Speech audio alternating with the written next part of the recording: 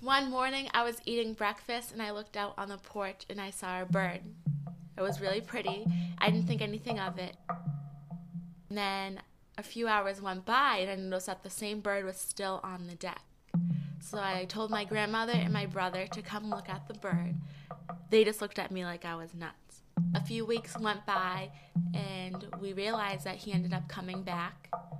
He stayed for about a week or so. Our neighbor took him to the vet to see what they could do, and the vet said that he's a homing pigeon. There's nothing that we can actually do because he belongs to someone, and most homing pigeons will find their way back to their home. So that's when Lois decided to take him to Winnikinny Castle and let him off by the water in hopes that he would find his way back home.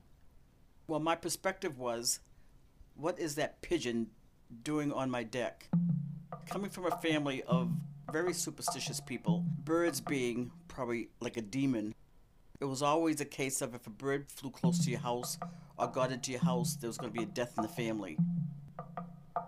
And growing up with that mentality, that's how I related to birds. So when Devin was hauling about this beautiful bird on the deck, I didn't even want to look at it. Actually, if I remember correctly, it's been quite a few years, she tried to bring it in the house. I do remember screaming, telling her, get that bird out of the house. And it was, now that I think about it, he or she was lovely to look at. It was very pretty, nice color. And it would go away for some time and then it would come back again. Almost as if he were looking for something or trying to tell us something. Thinking back now, because there's so much in the last few years, all you hear is about when there's a death in the family, that generally I hear it referred to as a cardinal or a bird of that nature will come around, stay around your house for a little bit. The person that is deceased, trying to let you know that things are okay. So now I'm kind of I think a little bit more about Cloudy, because I tend to think maybe it was their grandfather, my husband, coming back to tell us that everything's going to be okay.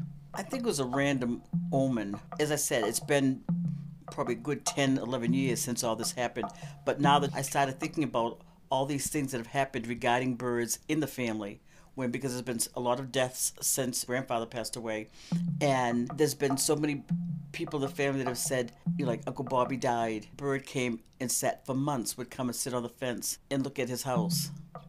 Because Auntie Stella would say, Uncle Bobby's here watching out for us.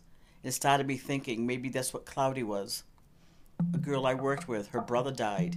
A bird came and sat by her house. He's been gone for a couple of years now. She sees it now and then. It may not be the same bird, but she thinks it is. It happens to be a cardinal. And she always says, my brother's here. Maybe it's not such a negative thing as I was taught to believe growing up.